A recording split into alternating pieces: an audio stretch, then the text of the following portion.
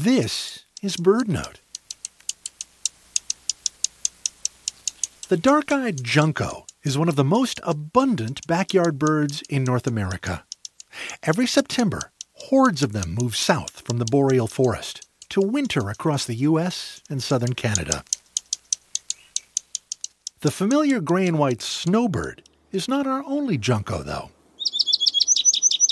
In the Southwest, a different species, the yellow-eyed junco, lives in cool mountain forests from Arizona and New Mexico, through Mexico into Guatemala. The southern bird shares the neat plumage and ground-hugging habits of its dark-eyed cousin. But its eyes are an improbably bright golden yellow, like tiny brass buttons, polished to a brilliant shine and pinned to the little bird's face. The great explorer and ornithologist Francis Sumichrast was in Veracruz, Mexico in the 1860s. He reported that the locals called the junco Echa Lumbre, the caster of fire, or lightning bird. The Veracruzans, he explained, thought the birds were phosphorescent, collecting light during the day and releasing it at night in the dim pine forests.